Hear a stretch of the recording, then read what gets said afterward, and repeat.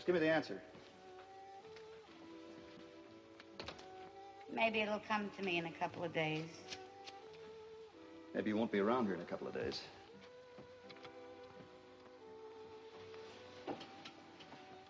You threatening to blow my head off? Ask a silly question, you get a dopey look. Why are you holding back on me? You'd sell anybody for buttons. Yeah, but not to you, mister.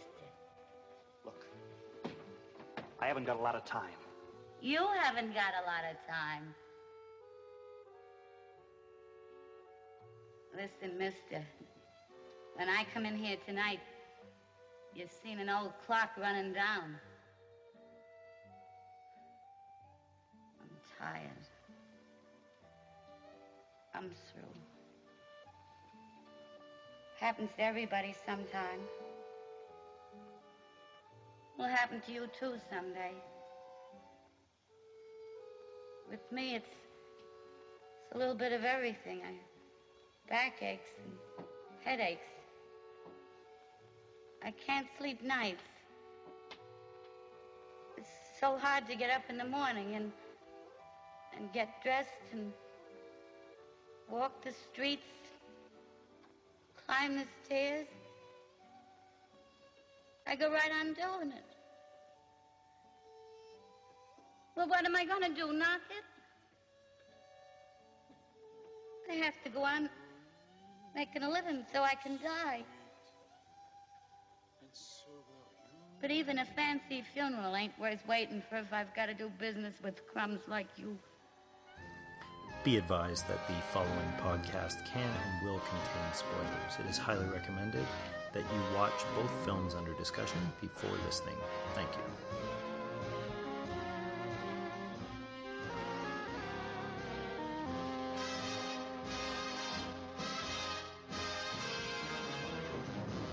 Okay, welcome everybody to the Movie Club podcast, the Noir edition.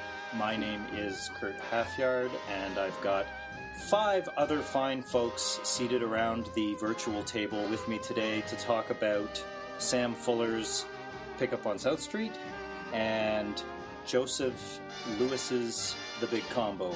So I'm going to go quickly around the table and let everyone introduce themselves. Ariel Fisher, I write for Row 3 and also Rue Morgue magazine. I'm Thomas Wishloff, and I'm currently in podcast limbo. Bob Trimble, write for Eternal Sunshine of the Logical Mind as well as Row 3. Alright, I'm Jandy Hardesty, and I sometimes write for Row 3 and sometimes on my site, theframe.com, but I mostly just Twitter these days. And I'm Matthew Price, and you can find almost everything I do at mammo.ca. Wonderful. As I said before, I'm Kurt. This is as close as you can get to a book club. We just happen to do it with films, and we happen to all be in, well, we're not all in different cities, but we're all separated by the computer. So if there's some pauses and quirks with the audio, that's just a function of the format that we are constrained to. So welcome, everybody. I guess we can dive right into... Well, actually, before we do, I want to know what podcast limbo is. What happened to the Big Kahuna podcast? Basically, what happened is I ran out of people that were actually going to co-host with me. And so right now I'm working on something with Umer. It should be up fairly soon. It's called Sunset Rising Productions.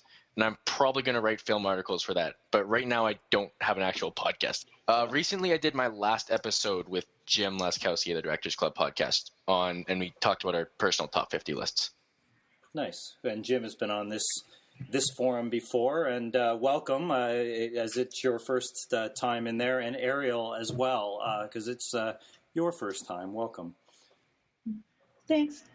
So, Pickup on South Street, it's a 1953 noir film set in the underworld of New York City, and it follows a pickpocket who scores a communist microfilm in the process of a subway score, I guess. The kerfuffle between the FBI, the local cops, the commies and the woman, or I should say women, in between.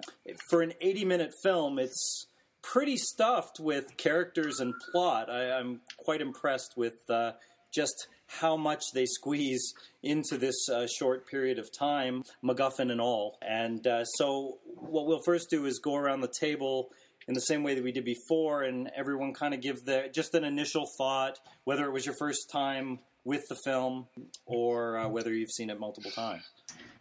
It was my first time with this. I'm not actually as well-versed in noir as I would like to be. But, I mean, generally, for the most part, I enjoyed it. It didn't really ensnare me too much. This is going to sound a little perverse. I was impressed with the violence, actually. Yay, Sam Fuller. Yeah. Well, it just seemed a little ballsy. It was more than I expected for the time, and there was an element of brutality to it that I didn't quite expect, which I think gave it more of an edge that kept me interested. Which kind of sounds perverse that I need violence to be interested in a film, which isn't true, but in this particular instance, it happened to work. So this is my first time watching the film. Personally, I like noir films, but I haven't actually, not very well versed in that much classic noir. And so whenever I think of classic noir, I'm always thinking of like Maltese Falcon and like that kind of like very tropey noir film. The big thing that really struck me about this film is that it felt really short to me. Like it's like 80 minutes long, right? And it feels like 80 minutes exactly. It feels really short, but I have to say that I did enjoy it a lot, and I felt it was a very good film. I'll be interested to hear when both of you watch it again, because it's my second time through the film. And the first time I saw it, I enjoyed it, but I was sort of feeling the same way. The second time, it really, really worked for me. All the little nuances, the dialogue, everything about his hangout near the water, really, really resonated with me this time. I think it's one of the classic noirs. And like Ariel said, it's for its time. It's not only pushing some of the violence boundaries, but even just some of the not political, almost anti-political pieces where, you know, he's actually kind of stuck in the middle and he plays both sides against each other. And the only people he's true to are the other people that are kind of stuck in the middle. And I thought that was a great part of the film. I have seen it before, but it's been such a long time that it was almost like a new viewing, or first time viewing. Yeah, I really enjoyed it. I thought it was kind of interesting. Both this film and the other we'll talk about that more. They're obviously noir films, but they also lack kind of a lot of what you kind of expect to see in some noir films. So I thought that was interesting. And yeah, some of the turns did go pretty fast, especially how she fell in love with him like instantly. Not that that's unusual for that time, but just the way it was done. But I just got to say one thing is like Thelma Ritter, man, she's like a national treasure, or she should be. And that's my main takeaway. She is freaking awesome in everything, but especially in this. Oh, completely. I was so thrilled to see her in this. Yeah, she scored an Oscar nom for this too, didn't she? Yes, she did. I think she did, yeah. Yeah, and well deserved. Yeah, and agree. So this is not my first time through the movie. I think it's probably my third or fourth viewing. So my relationship to it is so. First of all, actually, just full disclosure, I was so happy and excited to do a noir podcast because I think I counted I own about 180 film noirs. So I think I have every film noir that's been put on disc. So Matthew Price wins this podcast. No, well, does he get a trophy or? Yes, I get the coveted Mamo No Prize. So many have won it. So it's, and like I said, it's one of the first ones that I bought, and one of the earlier ones I saw, and I saw it in the context of going on kind of a Sam Fuller kick. There was a big retrospective at Cinematheque Ontario and showed, I think, about 25 of his films. So that was how I first saw it, was theatrically, and then subsequently bought the Criterion. But I haven't been back to watch it again for like, I don't know, probably more than 10 years. I think just like in terms of like overall impressions, I think what struck me is a couple things. So more than most noirs, as good as the best of this style of them is, the film feels heightened, but actually kind of in the little details and nuances, very realistic. Like the pickpocketing stuff, and there's a lot of like technical stuff in it that actually seems like as if it was like super well researched. And having actually researched a lot of that stuff myself, I can tell you it's all 100% made up. So that's something Fuller, I think, is specifically really good at, is making shit he made up seem super real. Like, he really went to, like, first primary sources on all. Nope, he just made it up, pretty much. And I think that's, like, a strength of that movie. That was my big takeaway this time. Well, I should say you suggested this film. And you may have already answered it, why you chose to rerun or to come back to this film or bring it up in this forum. But I'll ask you again, if you haven't answered it in the previous statement, what brought you to suggest this film? Well, a couple things. I think it's a really good example of what you would call true film noir, in that it is not conscious of its own genre, because there was no recognized film noir genre at the time that it was made.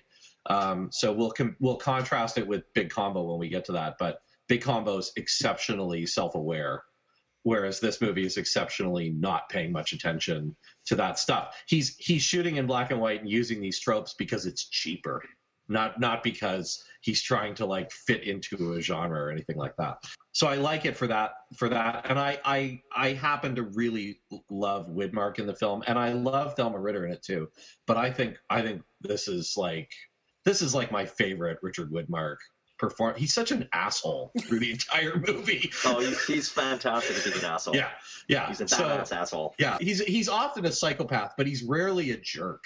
My takeaway is that you wanted more asshole on this podcast. That's why you brought. I felt like I couldn't carry the load all by myself. I felt like I needed to.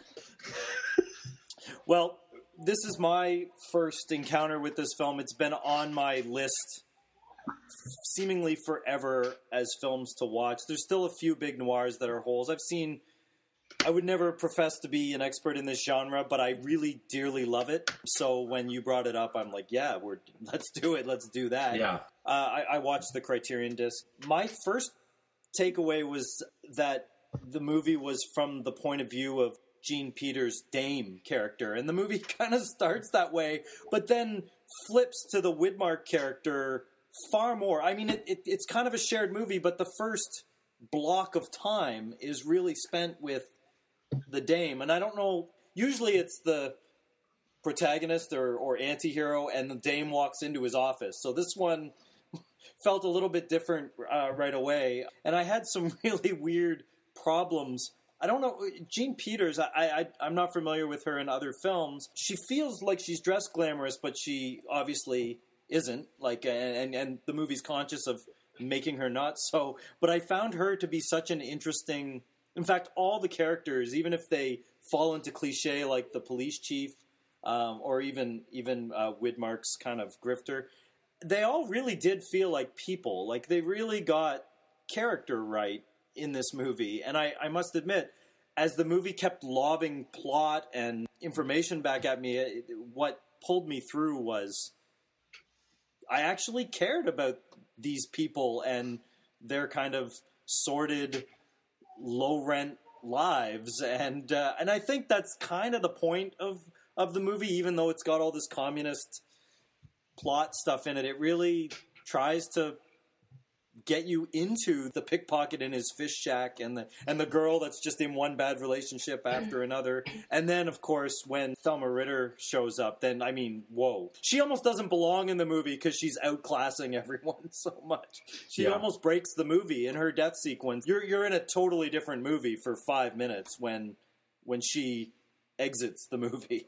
That's what I mean about it being almost an unconscious, like being sort of in that unconscious noir, because it pays attention to some rules, but it breaks others. Like, you would never, in a conscious effort at noir, have the audience sympathize with the femme fatale and be on her side, right? She's supposed to be the thing that seduces the hero and takes him to ruin, but actually she's easily the most sympathetically sort of like pathetic character in the movie, right? Yeah, and it's funny because even in something like The Last Seduction, a very modern noir that is consciously from the point of view of the femme fatale, you don't really like her.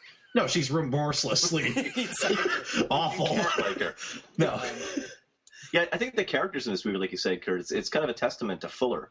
Because if you've read anything or any interviews with him, he actually identifies with people like this, the people kind of on the corners of society. And I think that's why Ritter, Peters, and Widmark, those three characters really, really stand out in this movie. Is that he gives them the screen time, he gives them the characteristics. Like you said, they feel like real people. Personally, I mean, like, the minute I jumped on board with Skip McCoy is when I saw that he had the best fridge in the history of ever.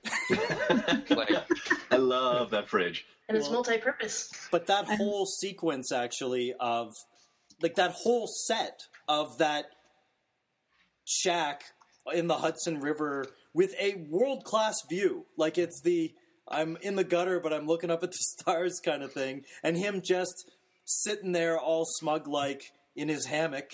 I'm not really entirely sure. Is it still because he's a young guy that he doesn't really just simply does not give a shit that he is kind of, even though he's on his third strike and whatever, he's still kind of, or is it all in that noir sense, it's all pure bluster and bravado? The film never actually like takes the wind out of Widmark's character, so you don't really know. Well, you can tell that you're in movie land with his house, because where does that guy go to the bathroom or take your wash or Right anything? off the side, You sir. never ask. But I mean, into you the never- fridge price. Yeah. But His attitude bathes him. His attitude clothes him. His attitude shelters him. That's it. That's all you need. you can cover a lot of smells with just cigarettes, apparently. Cigarettes, booze, and misogyny. It covers everything. With the misogyny and the relationship in this movie, it starts off pretty violent. Like the characters meet, well, except for the pickpocketing part, the characters actually have a conversation after he punches her in the face, pours beer on her Revives face, her with beer. and then they're like, okay, now we can have a conversation. And yet it's strange that they do play the actual, like, the love angle. Like, this woman has clearly had such a bad relationship or with men, or the sweaty communist guy that she's shacking up with right now is so far down the rung that she's in heaven after being punched in the face and someone pouring And beer doused on with her. beer. Yeah, it's a little perverse, and it was just, I mean, you have to take it for the time, and while, yeah, that kind of misogyny, that's a little specific. I don't think that was happening on a daily basis to women all around the States. However, misogyny was rampant at the time, so it's kind of difficult to dissociate from that and to say, whoa, that's a little overboard. Why is she in love with him like 3 hours after he's beaten her and given her a beer shower? But, you know, you're just kind of forced to take it and just accept it for what it is, and that's totally fine. It was a little awkward. That just didn't really sit right. At the same time, she kind of gets him, right? Again, it's that you're sort of outside society, and you're your own man. You don't take shit from anybody. You know, you're against the cops, you're against the communists, you're against everybody. You could see at this point in her life, you know, in her painted-on dress, why that's somewhat appealing. I mean, I kind of agree with you. It is sort of a funny thing to have her fall in love with a guy that's being punched in the face, but you almost kind of get it. I mean, I think that's the brilliance of his script and the characters, is that you almost kind of buy that. That the fringes of society will cling to one another for support. Yeah, that's one of the main things that I kind of get from that. I mean, even Mo and Skip, like, she kind of essentially turns them into the cops, but they love each other. They have this relationship, and he kind of says, gives her an easy. I was like, yeah, well, that's Mo. She's got to live.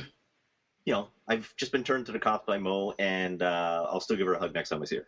There's also that thing of the scale of it, right? So, you know, you talk about the misogyny of him. Well, first of all, he hits her in the dark, doesn't know who she is, I think, initially, but he sort of bashes her around a little, and then she's sort of like, yeah, I could still see myself doing this.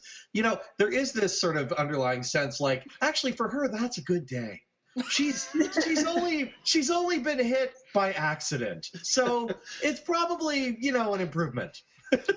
Well, I was like the fact that after he slugs her, he checks her purse, rifles through her purse, doesn't bother checking her, goes through the purse first, you know, kind of grimaces, smirks a bit, then he throws the beer in her face. No, then he shows off his fridge to the audience for a second time, and then he... That's right.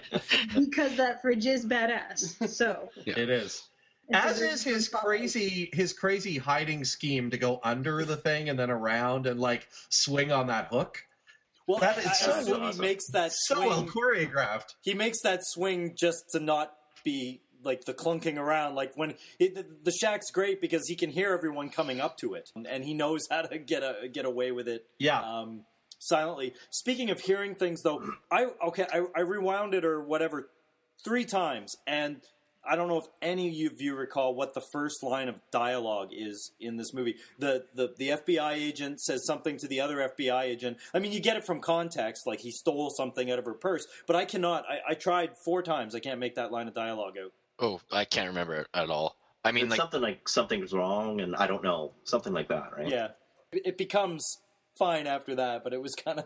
But it's good 4 or 5 minutes of silence, I think, right? I mean, that subway kind of pickpocketing, which is a wonderful, wonderful scene after the subway flashes by with the whites and the blacks, and then it's just that kind of tension of Widmore coming into the frame. So that's a beautiful scene. Some people say, I don't know if I buy it completely, but some people say that was the inspiration for Bresson's Pickpocket, which came maybe 5 years later, which obviously pays a lot more technical attention to the pickpocket. Like here, it's just a reason to get the story going. But I guess it's a testament to Fuller's ability to frame just a small scene and make it work. And in like what David Mamet does later, he just, okay, we've done that. We don't need to do it again. We're moving on. Whereas Bresson, he just spends a lot more time in it. But they both have the same pickpocket guy in the middle has this what we would consider traditional moral center, whereas even the criminals and whatever dislike the commies and whatever. I wouldn't do that for a commie. We have to have code. But he doesn't care. He's like, I'm in my own private shack. Well, I was going to ask, has anybody else read Wismob? Do you guys know about that book? No. Okay, so if you get a chance, you should try to seek it out. Wismob is by David Moorer. He also wrote Big Con, which is the book that the movie The Sting is based on. And Wismob is all about pickpockets. And I'll tell you the thing that he gets right, and that I guess my question is, I can't figure out why there aren't more movies that have pickpockets in them, because it seems inherently cinematic to me. In terms of the actual mechanics of it. What he gets right, you're talking about in terms of Skip, is that they don't really, it's not even that there's no remorse, it's that their attitude is, look, if you're dumb enough to let me get that close to you and take shit away from you, you super didn't deserve to have it. I deserve to have it because I'm better than you. The thesis of Wolf of Wall Street. Yeah, and that's how he plays. I agree. And that's how he plays all those people off and still seems to have some kind of compass. Because his whole attitude is, look, if I'm smarter than you, you just deserve everything you get. I don't care. Be smarter, and I'll respect you. He definitely has that attitude toward the cops, too. Like, every time the cops and him show up, he's like, I'm just smarter than you, so it doesn't matter what you try to do. He's fascinated with the paperwork. Show me your warrant. I need to, it's always about, prove that you're smart. I was never sure how much of that is supposed to be bluster, because he is on his last strike or whatever. I can't believe the 3 strikes idea goes all the way back to the 1950s, but they clearly make a point of giving a few lines of dialogue to the fact that he'll be put away for life. Maybe it is that bluster that has rubbed the cop. The great performance by the actor who plays Captain Tiger. Mervyn Vi. Yeah, he's fantastic. He was reminding me of another character actor, but I can't picture the name. Not Hume Cronin, but like some Ed Lauder. He reminds me of Ed Lauder. Agreed.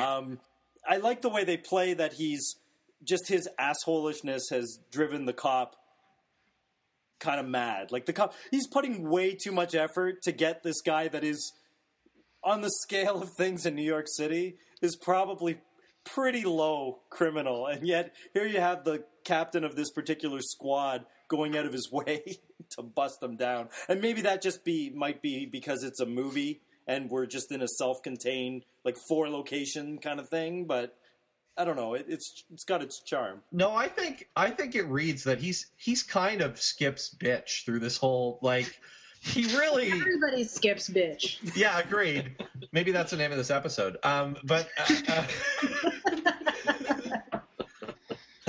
But I just think, like, I don't think it's a big stretch to watch this movie through the lens of, like, man, this guy's kind of a big loser. Like, he's never going to win.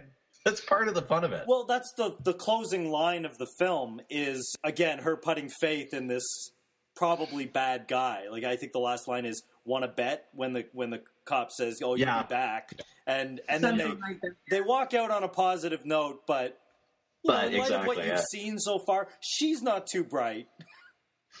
No, I know they walk out like they're gonna make a life together. I'm like, that guy will be picking pockets in 10 minutes. Who are they kidding?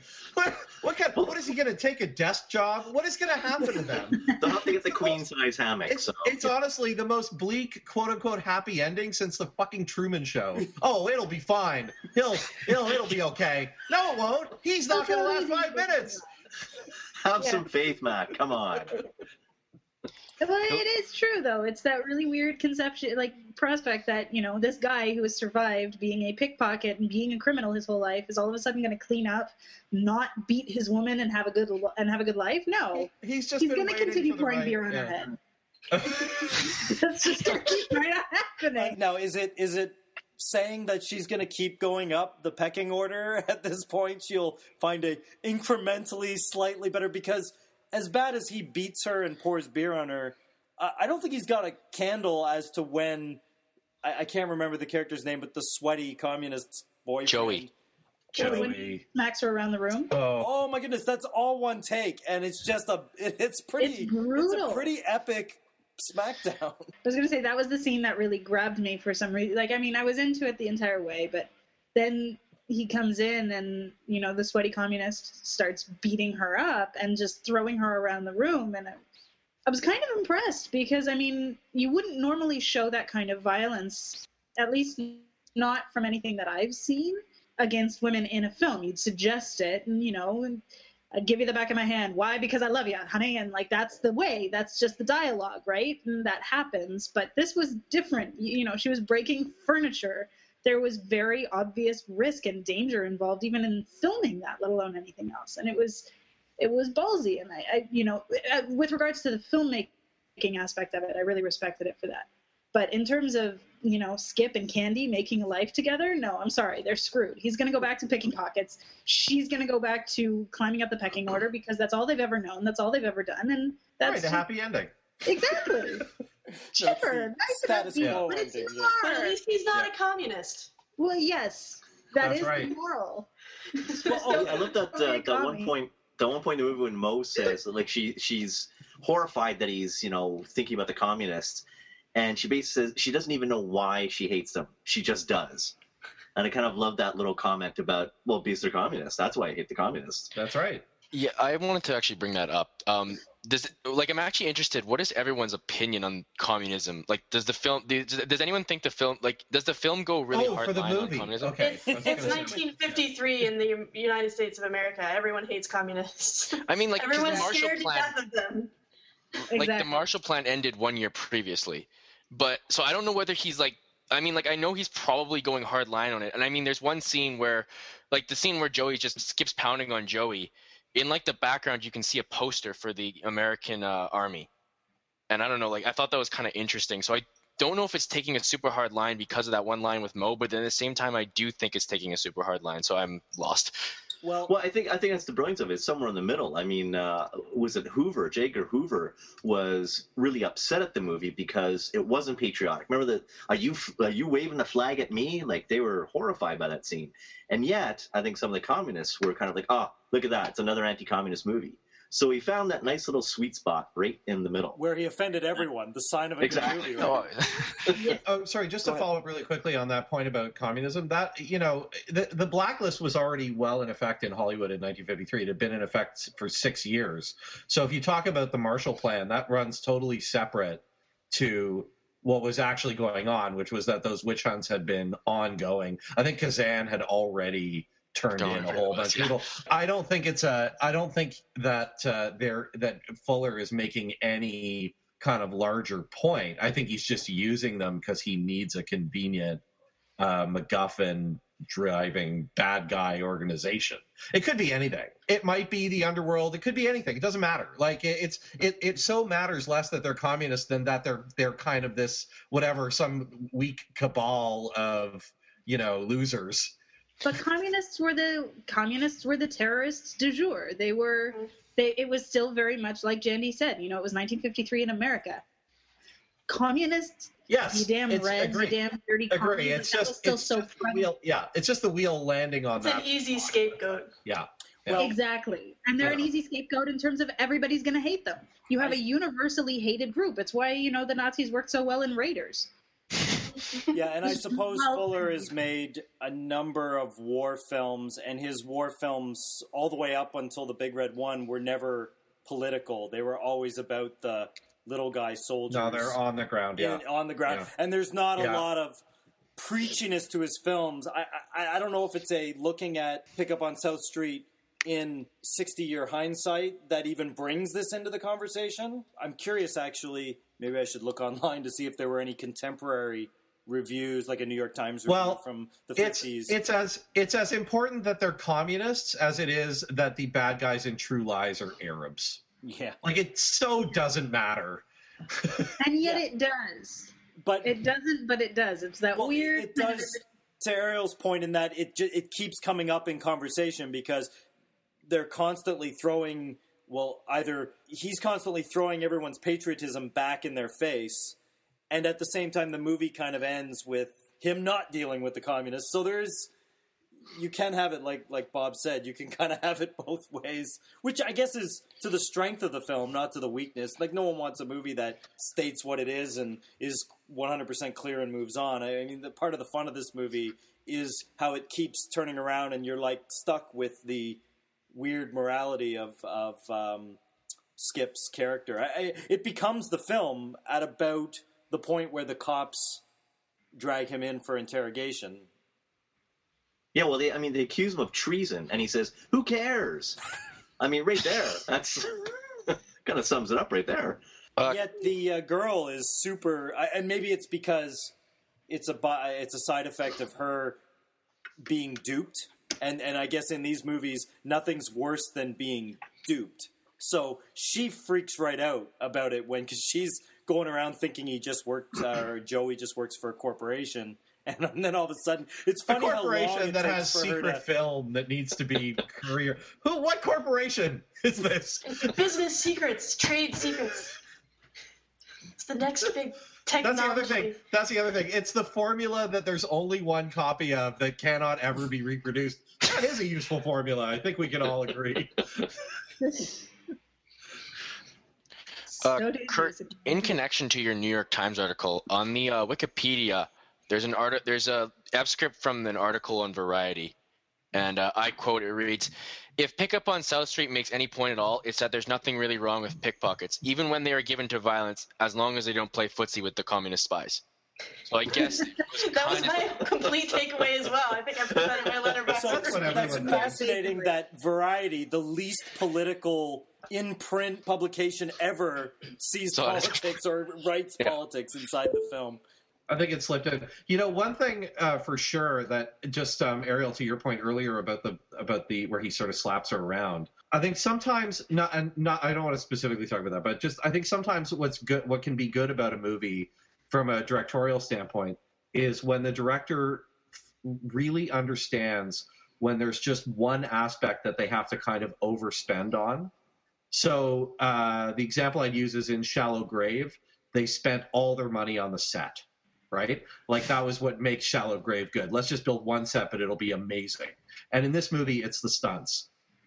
I got to think at least a third of his overall budget was just on stunt sequences between the fight in the subway and the stuff when he's slapping her around and stuff. Like, it's just so slickly way above the pay grade of the rest of the movie that for me, the fight in the subway makes the movie for me. It's like it's from Mars, that fight. And it's like long takes as well. I mean, when he drags that guy down the stairs on his chin. I know, boom, boom, boom. I know. Holy Or when he cow. tries that tracking shot where the guy tries to run through the turnstile and he runs behind him and grabs him, and the camera perfectly pulls over at the same time. Yeah.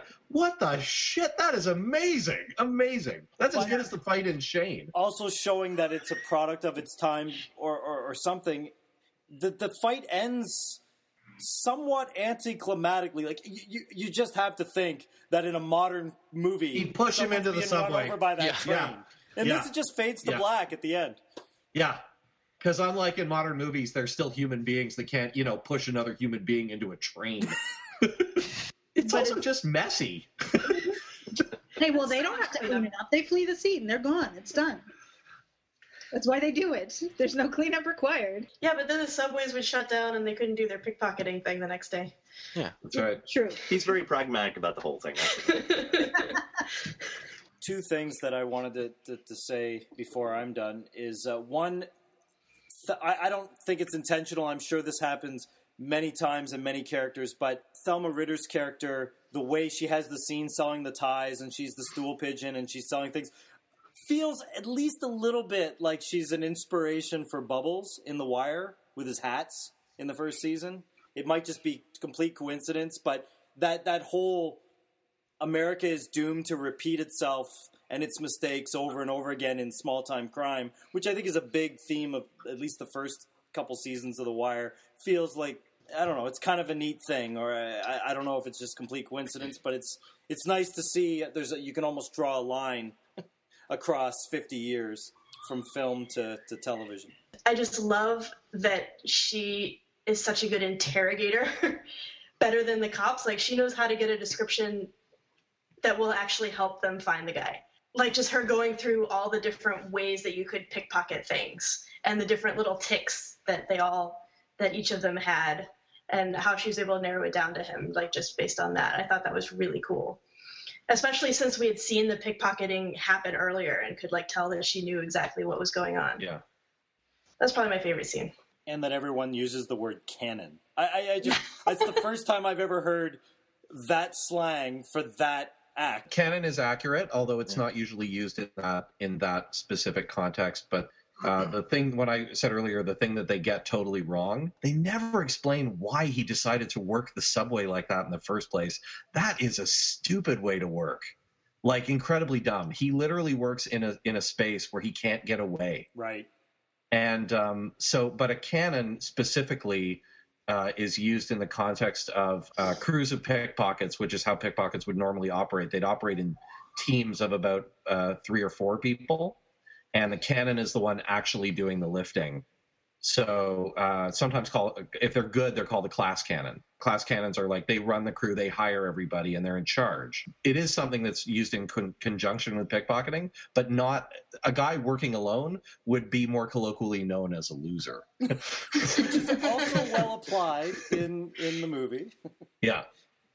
I mean, he is desperate for sure, and he's right out of prison. So I can sort of see the context for them saying, maybe he hasn't been able to get a crew to actually do this properly. But it seems incredibly, like, you would never pickpocket someone in a space with no exits. You would always, he'd be much more likely to do it as people were getting on and off the train. Well, he does rather wait. than I when think he does have it timed to the right? stops, because he does nail the exit.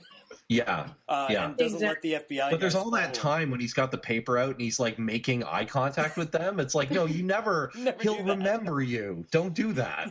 Matt, I'm interested to know how you know so much about this. Like, do you have some experience with pickpocketing? No. So I mentioned earlier, there's this book called Whizmob that's really like a history of this and gives you huge insight into how these guys, into how crews like this really operated. And there is a movie waiting to be made, I'm telling you, about the real way that these guys operate. It's incredibly intricate. The closest I've gotten is a James Coburn movie from the 70s called Harry in Your Pocket, which is, I know it's a good title. It is really, really filthy title, but he plays a class cannon named Harry who hires a crew, and Walter Pidgeon's in it. And it's a terrible movie for sure, but it gets the pickpocketing closer to being right than this movie does. How can that possibly be a terrible movie? I know it sounds like it would be great. Come on. You know how it's possible, because the male lead in it is Michael Sarrazin. Oh, okay. That's the there. See, you answer my question right your there. face right there. But That's like why- many that's why it's subjects, terrible. you can lose hours watching YouTube videos. I remember quite some time ago, it might have been you that sent it to me, Matt, of a guy talking about all the pickpocketing moves while he's doing it, and it is mesmerizing. And it's not even like world-class cinematography. It's a single stationary camera, but it's mesmerizing to watch nonetheless. So, in fact, this all started because the article on that guy Apollo mentioned this book Whiz Mob, and that's how I got so down this this started rabbit the hole. whole- So, yeah, but it's been well worth it. It really is. It is a fascinating sub-world for sure. Oddly enough, my favorite scene in the movie is totally throwaway, but when the dame goes and she's working her own underworld circuit over the course of the afternoon, and she goes to meet Lightning. Oh, the guy in the bar? Louis, Yeah. and he's eating his noodles, and he's not What am making I eye up now? contact to her, and he chopsticks every crumpled bill. That is such a wonderful That's fantastic. detail. Yeah. Now, whether that was written or whether that actor said, hey, Sam, I've always wanted to do this. 'Cause the scene it's so is great. so much fun. And the crazy Chinese waiter bit and the whole thing, it's so Runyon-esque, that scene. Like, And then he gets a little Chinese. He says thank you or whatever at the end in Chinese of the scene. So it's a fascinating. We're all in this together kind of low life thing. Even in that little scene, he works that in. He works that in. One scene that's missing from this movie is when he buries Thelma Ritter, because I wanted to see, because he had no money, he couldn't pay to put her in there. I wanted to see him sneaking in grave robber style and plant her in, because he gets the cops' authority to get the body, but then the movie moves on. Like, the movie just, what did he do with the body? It's just bizarre. That is kind of a wonderful kind of coded, though, to her previous. I think it was probably in her first scene where she says that she has to keep living to die, because if she ever gets buried in Potter's Field, it would kill her. And I just love that kind of sequence of lines, because and she says it, without any kind of like, haha, there's a little pun for you, and just such a very wonderful, natural way that right there, that alone makes you love that person. Yeah, everything she says has like no irony at all. Yeah, It's just she's totally genuine. This, I do not think, is a funny joke, Tiger. When she calls her on that, just her reaction is very. I haven't seen this. I've seen her in Rear Window. I can't say I've seen a ton of Thelma Ritter performances, but the few I have, she's always got that little bit of finger waggishness in her performance, which is endearing. Well, she has the same thing in All About Eve, and she most certainly has the same thing in Miracle on 34th Street, and kind of that disproving judgment, but at the same time sympathetic approval. It's strange. It kind of teeters the edge. But Jandy, it's like you said, she's a national treasure. She totally is. This one, she just has that same kind of quality that she has in the others, but she just has that extra bit of kind of wornness and gravitas, because like you really feel like when you see her face on the screen, you just feel this is a woman who has been through it, and she is just living to die, and you can feel that even in the very beginning when she's cracking jokes and stuff. You're like, no, she has seen stuff. Yeah, the performance I always forget about is Birdman of Alcatraz too, where she's just stupendous in that as well. And the thing that's funny is, like you said, there's no irony, and I think it's because she has no irony, like, to inject. I don't think she ever reads the lines in a self-conscious way at all, because I don't think it's in her. Like, I think in another time, someone acting that way, like if someone was to take on that type of characterization now, you just imagine them pausing between takes and sort of going like, I don't know, too Jewy? What do you think? Like, but there's just no sense of that at all. Like, she's just literally acting her pants off through the whole thing, right? This is the best I can possibly make these readings. I just want to invest my whole body into this. She's got the lip quiver right down. Yeah. You're so. It's almost Shakespearean. There's almost this sense of like grand. She strikes me as being like Hamlet's mother, There's a stoic nobility about her performance. Yeah.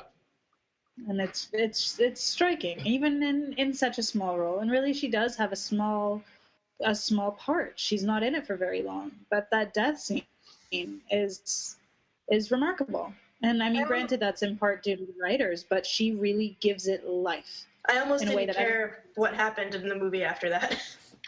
I don't know. Like, I guess I wanted them to get their comeuppance, but after she was gone, I was just like, oh, okay, I guess there's some more of this. Oh, yeah, there's other people in the movie. I guess I'll pay attention to you. I have to say, one last favorite scene from the movie is we were talking about his hideaway before, and he's got the ladder downstairs to hide, but he also has that great little sort of patio off on the side where he can recline with his beer, and he's got the cushions. It's like, dude has got one heck of a little pad right there.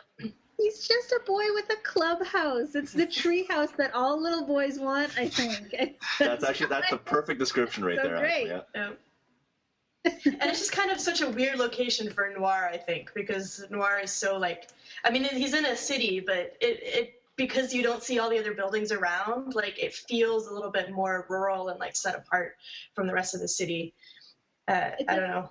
It definitely contributed to changing the tone that way, and that's one of the big things that I felt as well, was that the tone isn't very distinctly, like, it's distinctly noir, but at the same time it's not. And you're right, normally you have, very, angular shades on the windows, and it's in some skyscraper that you imagine is like 50 feet tall, and you don't get that from that. You get, This movie couldn't afford to do that. Like, it's I know. It's matter of fact. You can do it on a pretty low budget. You just put up like a sheet and it's like, okay, that's a built wall of a building. I mean, I've seen some movies that do it on some pretty low budgets, but this one was not interested in doing that, and that's good too. Yeah, it's true. I mean, noir was all about kind of obscuring that kind of stuff, right? I mean, they would use light to their advantage to obscure the fact that there's no building, no wall, no door there, but hey, it certainly kind of feels like there is. In terms of his relationship to the story, it's unusual to me that there really aren't any moments where he is in a huge amount of danger. There's normally in these types of noirs, the hero is at some point is stalked or chased by someone. That never really happens in this. Well, he's usually defeated. Like, I mean, you say like it's not a completely happy ending because of what's going to happen, but usually the end of noir is like the main character is dead. Yeah. So, yeah. I mean, compared to that, or his hands have been broken, or It's not his skin that is at stake in the movie. To a degree, isn't it his morality? Isn't that the play? Like, whether Fuller intended it or not, it's kind of there on screen of, is he going to do... You mean the movie's a battle for his soul? Like, it in a weird way, it kind of is. Yeah, like, that's why it's not with guns pointed and whatever, because everyone keeps telling him what he should do as opposed to shooting at him. Yeah, that place. That's sure. Yeah. I mean, like, the highest point of tension he's in is probably when he takes Joey's gun on the train there. But I think we all know that there's no way that Joey's really going to shoot him. That guy's all talk. He can only beat up women. I mean, exactly. Well, he's all talk unless you've got ovaries. But he wouldn't even go out and go to meet McCoy earlier. He made his girlfriend do it. Yeah. Yeah, he's too much of a pussy. Yeah. Guys, the only way would be that if Widmark actually had some ovaries just in a jar, and then he might be able to. But otherwise, do not put that past him. Just carries them with him. Sure. Look, I'm a good pickpocket. Look what I got away with. She didn't feel a thing. He's performing sneaky Well, it's good to see you relaxed for a change. Oh, evening, Captain. Well, anything urgent? Urgent? Anything urgent, I leave to my subordinates. There's some good fence and cigars in that No, box thanks. over No, there. I'm off cigars. And brandy. My doctor's got me off everything worth living for. Almost. Leonard. Yes, sir. There's got to be a stop to your complete disregard of the taxpayers' money. I paid for this apple out of my own pocket, Captain. Leonard, you've spent $18,600 in the last 6 months investigating one man, a single man. Brown's not a man. He's an organization. I need money to fight money. Look, Lieutenant, I've got nothing against you personally. I admire you. You've got too many brains, but that's not your fault. Now, what about this $18,600? How am I going to explain this to the commissioner? Well, I dictated an explanation if you want to use it. Memorandum to Captain Peterson covering expenditures of the 93rd Precinct Station. The combination is growing stronger every day. The only way to crush it is to get the top man. When Grazzi left the country, Brown... What do you think this is, a homicide investigation? You're dealing with the largest pool of illegal money in the world. You're fighting a swamp with a teaspoon. Next up, we have Joseph Lewis's very, very stylish gangster picture. If Pickup on South Street is pretty functional in its lighting and cinematography, this movie is going all the way with noir tropes. It's made in 1955, which is, I'm guessing, is about at the end of the noir kind of heyday. Tail end for sure. It's the end of unconscious noir or the beginning of conscious noir, depending on how you want to call it. Because like right after this is the Orson Welles one, and like there are what we would call film noirs, but they know what they're talking about. Right.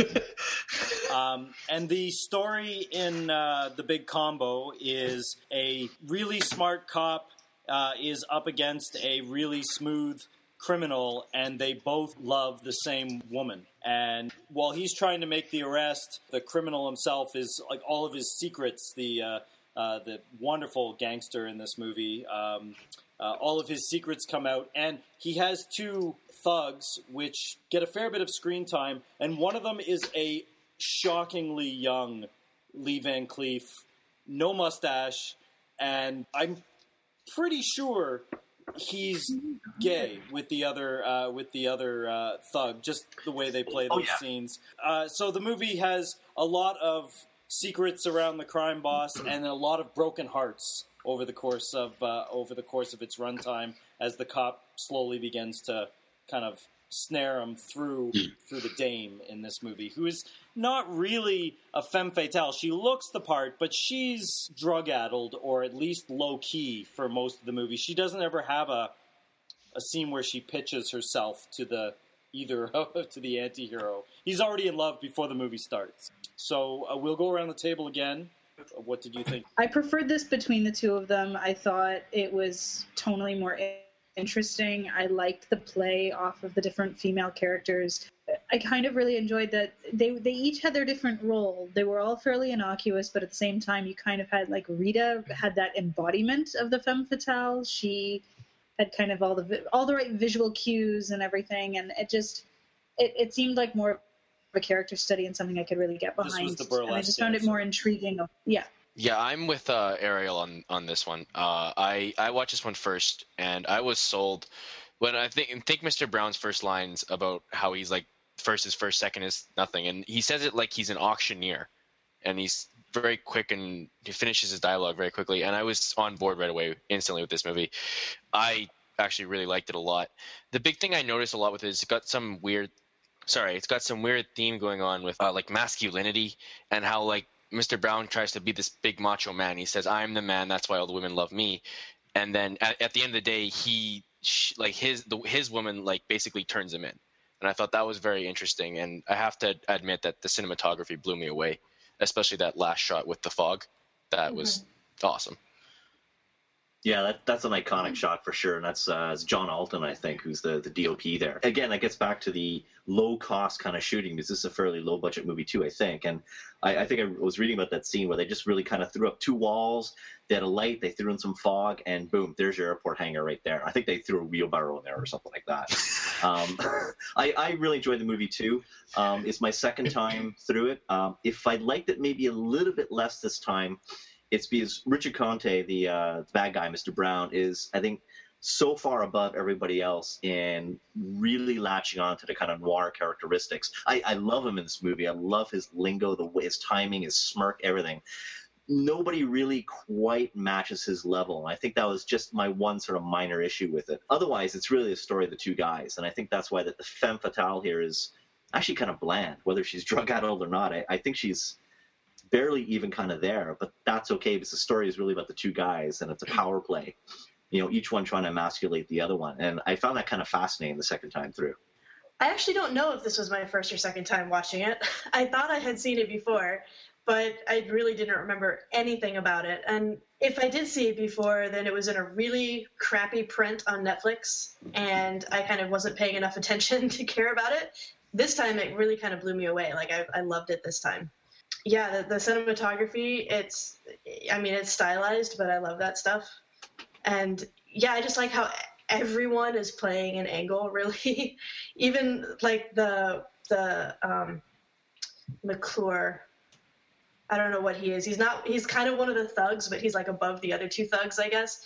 And he tries to play his own angle at the end and fails miserably. And I don't know. I like that everyone's trying to find their own little piece of this situation. Yeah, I think it's my second time through. I know that I bought this as part of just like buying all the noirs, and I watched it in that context, and it was probably like 5 or 6, no, maybe longer, maybe 10 years ago as well. First of all, back to Lee Van Cleef and Earl Holliman. Just to start, it's very important for movies to have a C-3PO and R2-D2, and I feel like this movie has that with those two guys.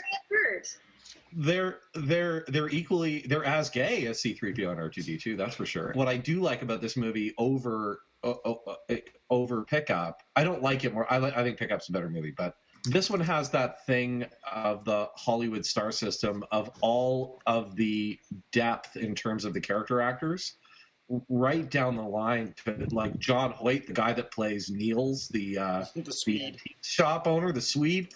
That I'm sure you guys like. He's very familiar in a bunch of other stuff. Ted DeCorsia, who's Bettini. Yep. Ted DeCorsia, you guys. I mean, I forgot, but he's in The Killers, or in The Killing. Sorry, and he's stupendous in that one scene. He's so sad and amazing, right? Yeah, and his robe. And his robe and everything. And Whit Bissell and a whole bunch of other guys just kind of show up for 5 minutes, do amazing work, and leave. But the one that you were mentioning, McClure, which is Brian Donlevy, the reason that I think it's neat is because he's from a totally different school of character acting, because he's actually a Preston Sturges guy. And he does very few noirs. And Donlevy is absolutely, I think he is terrific. His scene is my favorite scene. The scene where they kill him and pull the earpiece out. Oh, that is my favorite scene in the movie. Yeah. That is as good that as was well anything done. Lewis ever put together. That's as good as the bank robbery in what's it called, Gun Crazy. Like it's so formally inventive and neat. And you guys are talking about the photography, and I think yes, the photography is, as always, Alton is kind of a genius of working for no money and making stuff look incredible, right? But it's the playing around with sound and stuff like that is really that's Lewis doing that. That's my thing that it's a takeaway for me. We have to love the torture scene with the earpiece, with the there's a lot of stuff with sound in it. Yeah. I think at the time, people were told like, oh, you'll be horrified, you'll be squirming in your seat, and it's actually pretty effective. I mean, it's kind of cheap compared to some of the stuff you may see today, but within the context of that movie, it's quite effective. Yeah. I know I was squirming, so. The thing that holds it back for me is that Cornell Wilde is really terrible. Really? He's just kind of there. I think he's right. The cop? Yeah, there's no way for me to have any sympathy for him. It's all with Mr. Brown. It's not an equal mix. I'm just like, do I disagree? I must admit the movie had me. It was my first time watch of the movie, and part of the reason why I picked this movie. Well, if you bring up the Wikipedia noir page, the big image on that page is from this movie. It's the hangar, the Casablanca shot. But it just, when we did the Devils and Possession podcast, it had just got a Blu-ray release. So you could see it in the best possible restoration. So I haven't seen that yet. Single extra on that disc. But you do get a pristine transfer of the movie. In terms of Detective Diamond character, the scene where his boss comes in and he makes coffee for him and they have this conversation. I was so hooked, not just on the overall cinematography and the big room that they're in. That scene just keeps giving. It just keeps giving.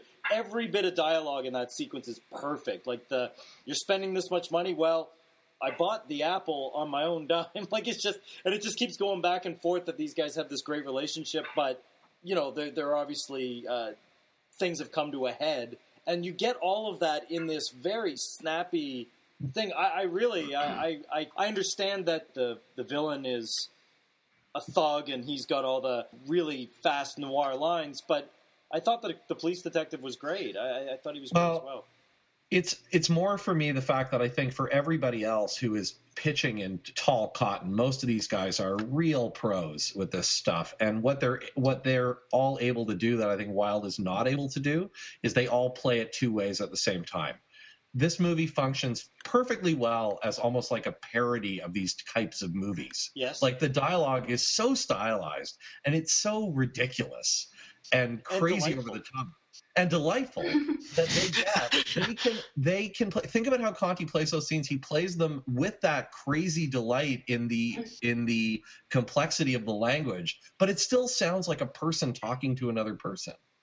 But Wilde, to some degree, always comes off to me like he can't quite choose which way he wants to do it. Well, I feel that just works feels perfectly awkward with his character, because his character is the utterly straight shooting guy. Like, he doesn't have all that much of a dark side or a grifting side about him. He's like, they constantly mocking him that he's too straight or too smart to be that straight. Or I like, in this case, this was a case where I really did quite like, I mean, in a sea of like overacting or like big performances, the fact that he just gets to be the straight guy, I quite like the straight man performance. And they do say that he's the righteous man in the whole thing. They keep saying it. Yes, they do. His character actually reminds me a lot like a poor man's version of Popeye Doyle from French Connection, where he's kind of always one step behind Brown up until like the end of the film is the kind of thing I noticed. And he's got like the obsession thing going for him the same way is kind of how I felt. Obviously, he's not as awfully human being as Doyle is, but... Exactly, that's what I was going to say.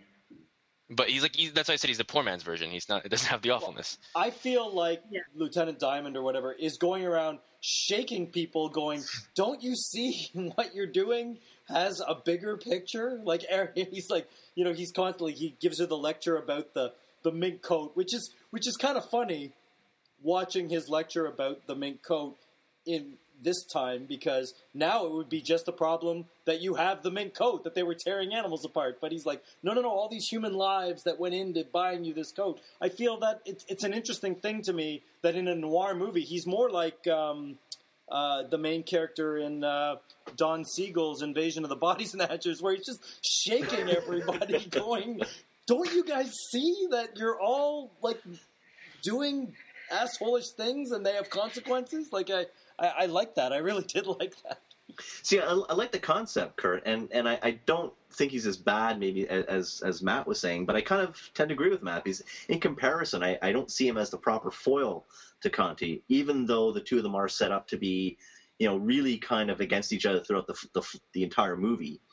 Conti kind of putting him down like $96.50 a week, and him going after Conti. But I just don't see it as being kind of an equal thing because of the way they approach the lines and the characters. It's kind of a niggling point because I still think the movie is fantastic, but that's the one thing that brings it down a bit. That and Gene Wallace, who plays the Susan Lowell, I guess. Just she's not great either.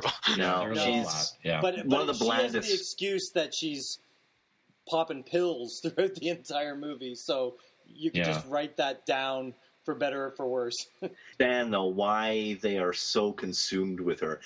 Granted, I guess they're more consumed with each other, but she is supposed to be the central person. There's a serious man-love context going on in this movie. Oh, yeah. Well, and she kind of serves, I guess, as the axis for control. If you can control, what is it? First comes the power, then the women, then the money. I think they deliver a version of that in this movie. Pretty much. Second is nobody. Exactly. And, she's kind of, I don't honestly believe that Diamond actually loves her because he doesn't know her, and that wouldn't have any basis in reality. But noir has no basis in reality. So it's this basis of control.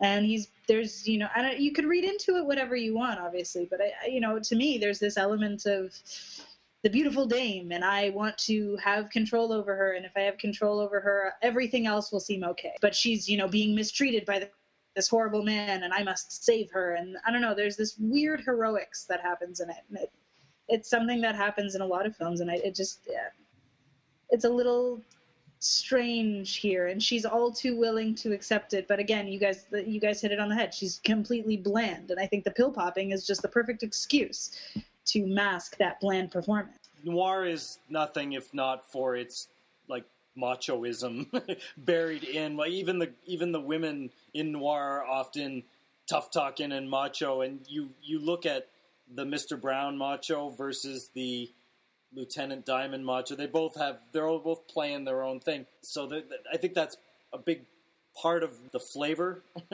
the bouillabaisse of this movie is that machoism on display.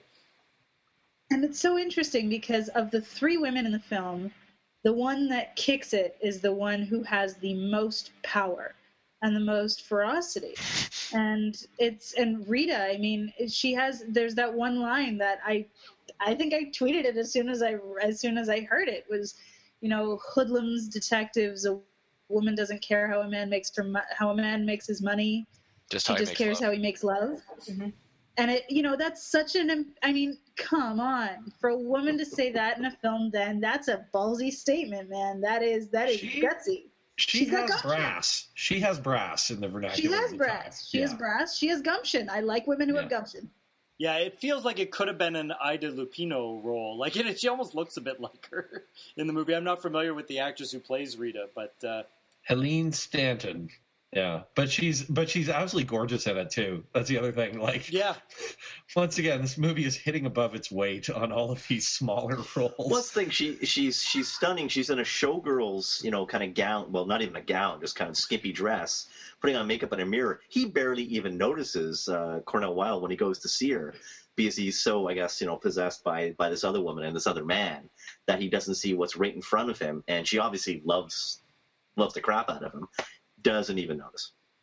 Well, there's a strange virginal subtext there about his love for Susan. I mean, she's untainted.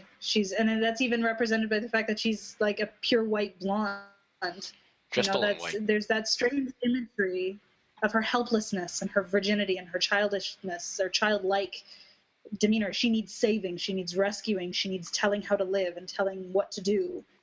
And that seems to really appeal to the machismo that you were talking about earlier, Kurt, that doesn't really apply to any of the other women. Like Alicia is, and even in that representation of even color schemes, Rita has raven black hair and wears black clothing, and she's a burlesque dancer, so she doesn't need help. She's got her shit together. And then you've got Alicia, who's in a mental institution, who's got sandy blonde hair. She's dirty. She's tainted. There's something tarnished there. But then you get Susan, and she's this idyllic blonde who's incapable of standing up to anybody. She's pure white snow. It's funny that, and the one time that she does stand up to Conte, he says, "Why aren't you wearing white?" And she says, I'm tired of it. I'm tired of wearing white. So yeah, that's kind of fits right in. Exactly. She's starting to kind of take control. And even by the end, I mean, she's not in black or anything, but by that last scene, the Casablanca scene, as you called it, Kurt, she's in like dark gray clothing. It's like she's starting to make that transition and that shift and to accept her role as a powerful female, standing up for herself and being her own woman. Yeah, it's Casablanca where everyone said, what's missing at the end of Casablanca is a 5-minute gunfight. That's really yeah. It's Casablanca by way of Heat. Yeah. There is actually. It's funny that you mentioned Michael Mann. There is.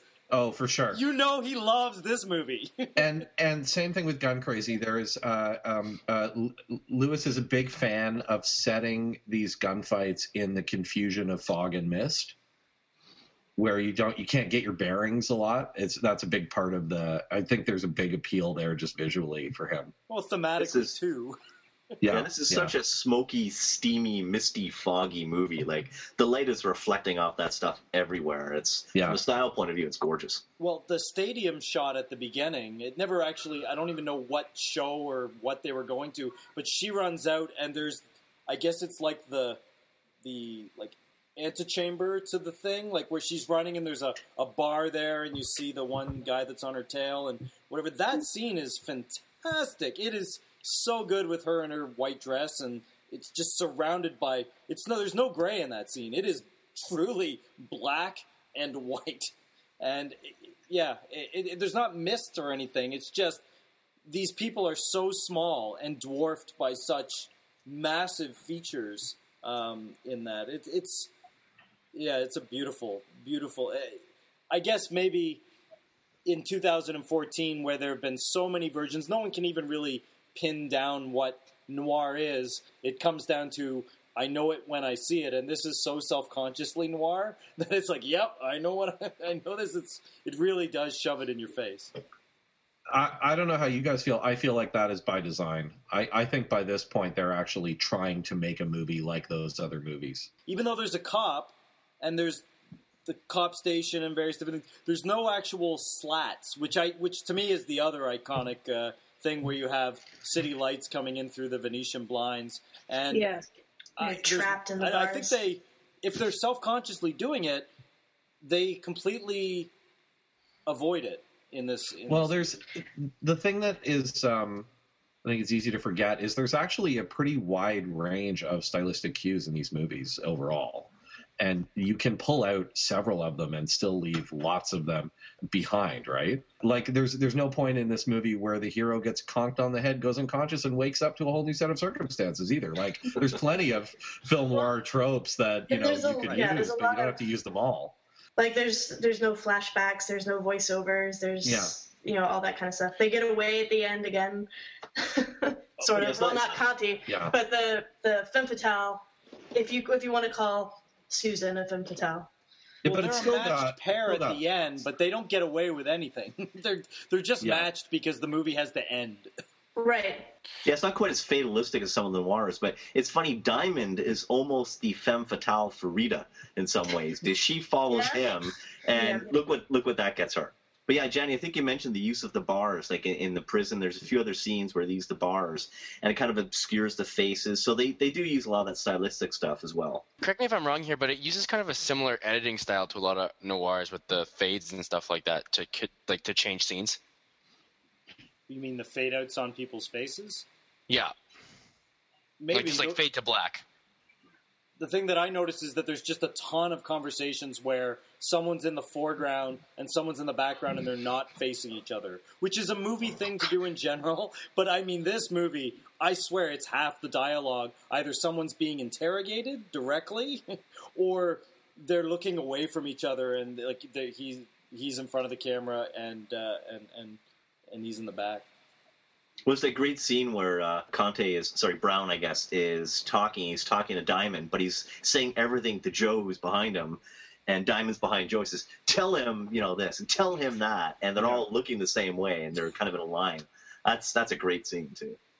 I just want to point out, as a kind of random observation, that both Cornel Wilde from this movie and Gene Peters from the last one we talked about wound up for their absolute last on-screen credit being in Murder, She Wrote. So I don't know if that... I did notice that in Cornel Wilde's IMDb. Murder, She Wrote.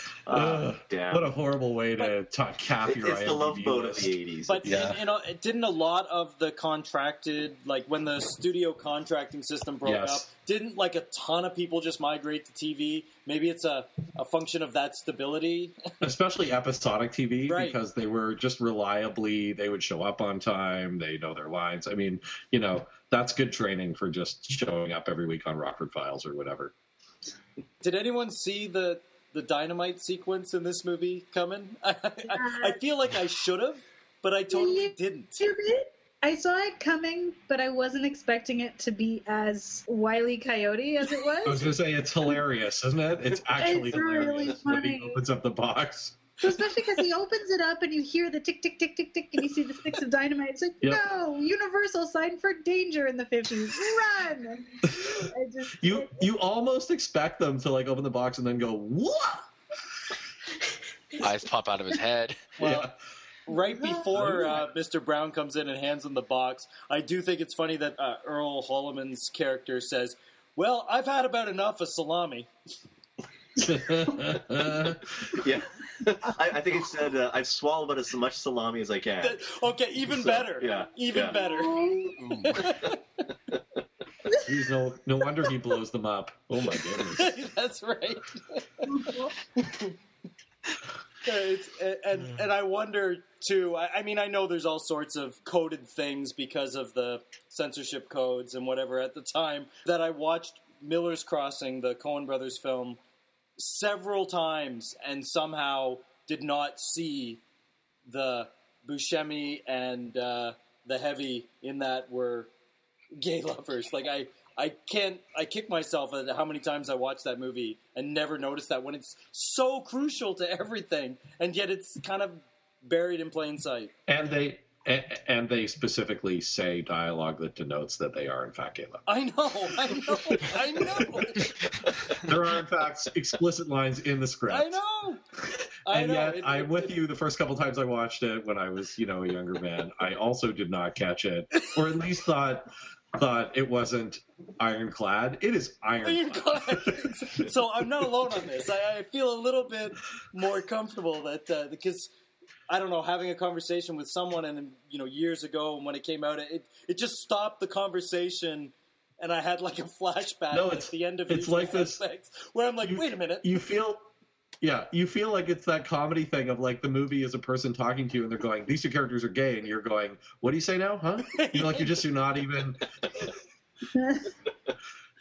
So, Kurt, getting back to the production code kind of stuff, they sneak a bunch of things in this movie. There's the one scene where I think it's the time she doesn't like wearing white, and then Conte comes up behind her, Brown comes up behind her, starts kissing her, and she kind of tilts her head back, and then he moves down, he goes right down, frame, right out of the frame. And fade to black. Yep. And I was reading something earlier on today. Apparently, Cornel Wilde and Gene Wallace were married at the time, and Cornel Wilde did not speak to Lewis for the rest of the shoot because of that scene. Well, because he saw the dailies? Because you wouldn't know because the censors would have said, well, wait, where did he go? And Lewis is like, I don't know. Where do actors go when the camera's off them? No, it's a great apparently sequence. Wilde did not talk to him. I think it stands right out because it's pretty bald. Like, where most movies wouldn't do that at all. Like, in that era, it's pretty in your face, as they say. It's right up to the line. The other thing, just to quickly tie this together a little bit with the communism thing in the last movie. So this was written by Philip Jordan. I don't know if you guys are familiar with him. He wrote a lot of really well-known movies. El Cid, did he not? He wrote El Cid. He wrote Man from Laramie. But he famously also fronted for other people who were blacklisted constantly.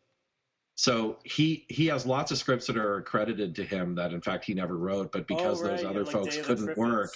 Yeah, so he fronted for Ben Maddow and Bernard Gordon and a whole bunch of other writers who were unable to work because of what was going on with the witch hunts. So, movies like this with their kind of overarching mistrust of the system and stuff, they play into that a little bit. On the opposite side of that, they don't get too much in the way of the cops. Like, the lieutenant does some things that are just only happening in the movies. Like, when he just arrests everybody, and he's clearly, like, there's a point where his lieutenant in the opening scene is like, she went down to Cuba, you went down to Cuba, she did this. Like, he's spending money. And his police captain is actually quite indulging him, going, you know what? You're a professional and you know what you're doing. Okay, we're out of money now, but up until this point, I've let you get away with that, which to me has some sort of faith. Like, when you look at something like The Wire talking about that, it's all about juggling budgets and hiding money inside the organization, whereas it does actually look like in The Big Combo that the police actually function well. At least in that institution is left fairly sacrosanct. Like, the cop is a totally upstanding guy.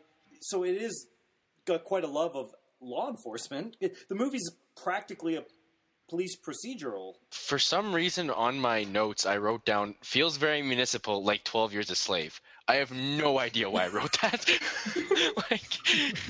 like I have no idea. Notes from another movie, I think. None of those words make sense together. They don't. I do think it's interesting that both these films kind of have, I don't know whether you guys chose it this way on purpose or not, but they both have like the cop and the criminal side of things.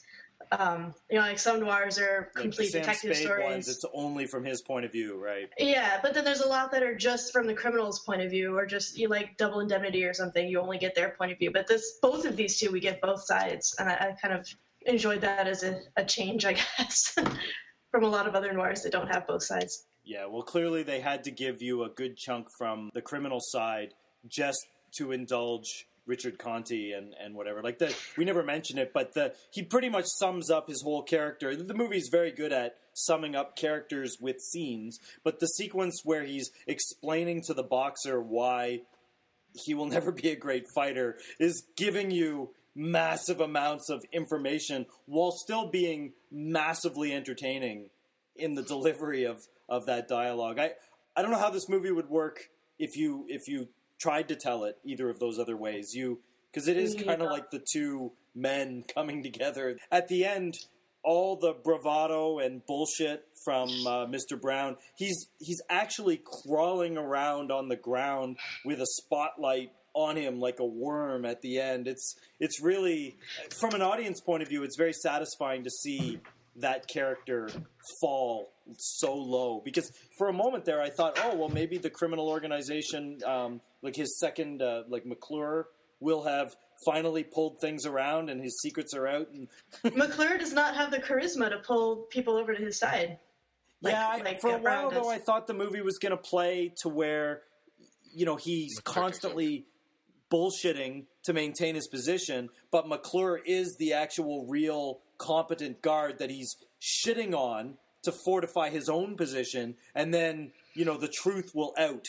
That's really where I thought the movie was going. So I was massively surprised when, nope, Van Cleef and his pal were still, Of course, on Mr. Brown. This is quite a criminal organization that has like 4 guys in it, right? I mean, it's just those 4 guys. It's not exactly Breaking Bad where you keep going wider and wider. No, it's really us. We do everything. Even the guy that you thought was above all them, nope. It's just these 4 guys. I feel that, I mean, that's a budget thing, but still. The McClure character was kind of a stand-in for the rest of the organization that you don't see. Even though all the dealings is with his... You really don't see the Mr. Brown doing criminal activity. You just see kind of him going to nightclubs and eating dinners. Like, you don't really see him orchestrating crime or running, like he's an accountant, a bookkeeper or whatever. Right, which I kind of like about the movie, that it's low budget and they just assume that you're going to fill in those blanks. They trust you to be like, here's the situation, and you just go with it.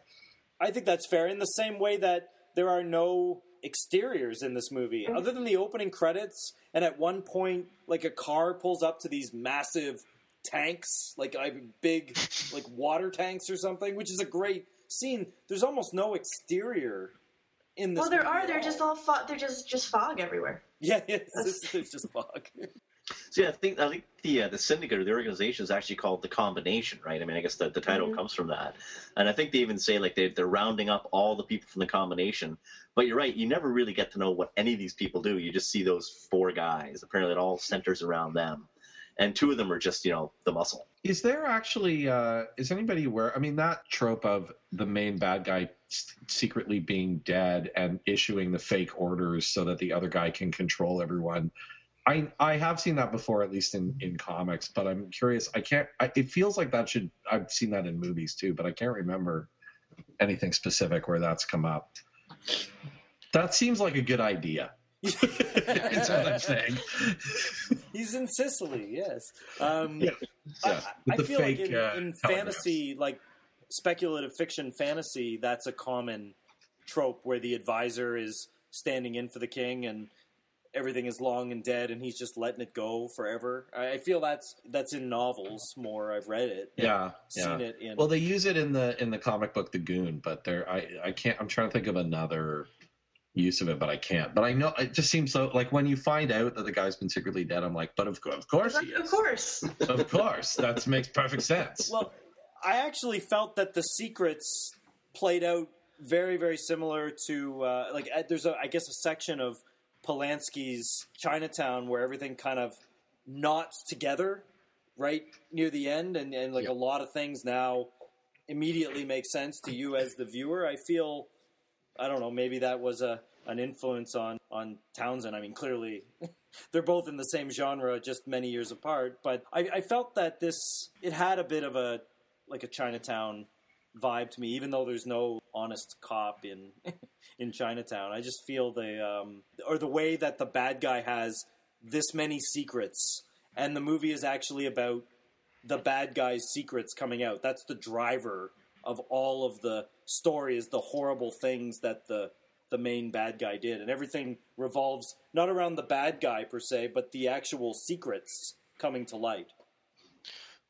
Well, like, Chinatown doesn't really give you, much like this movie does, Chinatown doesn't give you a lot of the answers just straight, here are the answers. They all kind of fall into place. Like in this film, like where it's just at points you can kind of see, oh, that's what the anchor's for. Oh, that's why he needs the Swedish person. And then it kind of all works backwards together. Yeah, I give this movie huge props. The cops using technology and stuff. Like, there's a whole sequence in the, like, photo enlargement room, which is really cool. Like, where they're all standing around. He's like, I can blow up that sign and find out, like, some actual procedural detective work. I mean, the polygraph, I don't know when the polygraph was invented or how often it was used as a trope in movies up until the 50s, but I really like the way the polygraph scene, and then it's kind of echoed with the mobster polygraph, which is just them shouting into a wire and deafening the poor cop. Like, it's like, well, this is our polygraph. It's interesting to watch that side of things, because I don't feel there wasn't an emphasis on the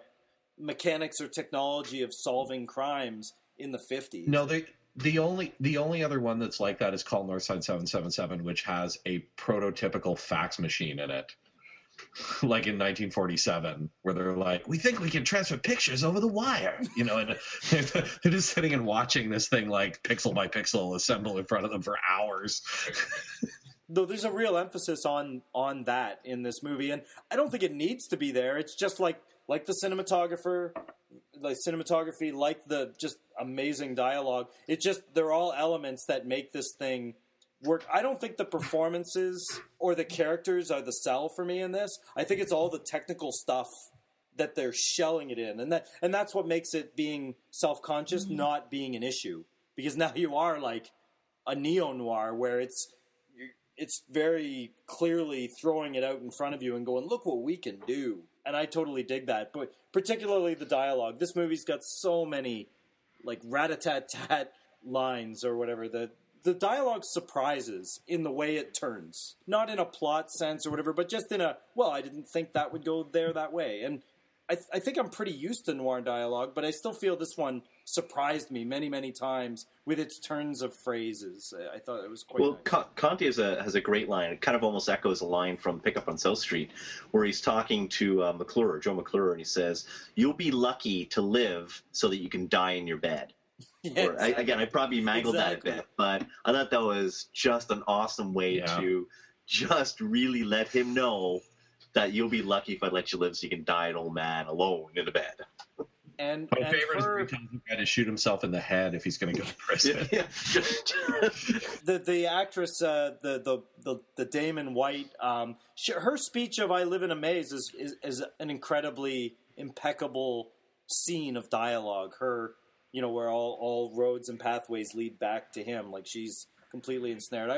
I could close my eyes and listen to this movie and be just as happy as looking at the pictures. It really does move with words. I just found the quote that I like, which is when he says, "Because I have lunch with him, that is not a crime. I'll have lunch with anybody. I'm democratic." I will go around the virtual table one more time. You can and should plug sites, podcasts. Where can people find your writing or various different things on the web? So again, it's Ariel Fisher. You can find me at Row 3 or on my own website, which is arielfisher.com. And I am writing now for Rue Morgue magazine. My name is Thomas Bushloff. I'm currently in podcast limbo, but I'm going to be writing soon for Sunset Rising Productions. It's sunsetrising.wordpress.com, I think. And I'm working on a podcast for that right now. I'm Bob Turnbull. I write for my own blog, Eternal Sunshine of the Logical Mind, as well as Row 3, and sporadically on podcasts. And I'm on Twitter at The Logical Mind. And I'm Jandy Hardesty, and you can find my writing mostly right now at The Frame, which is the-frame.com. Once in a while on Row 3 if I have something that I think is actually good. But also on Twitter, FaithX5. And I am Matt Movies everywhere, on Twitter, on Facebook, everywhere else. You can find virtually every creative thing, impulse that I have at mammo.ca, primarily the Mammo podcast, but many other things too. And I am Kurt Halfyard. I'm at Triflick on the Twitter. You can find my writing at Twitch Film and at Row 3, and our Cinecast podcast that we host there. And that brings us to the end of this show. Thank you very, very much, everyone, for joining and lovely conversation. Our next episode will probably be sometime in April, and it will cover P.T. Anderson's Punch Drunk Love and Robert Altman's Popeye. The pairing there is about as obvious as we have ever been on this show. So I hope you enjoyed this show, and hope we will tune in then. Take care.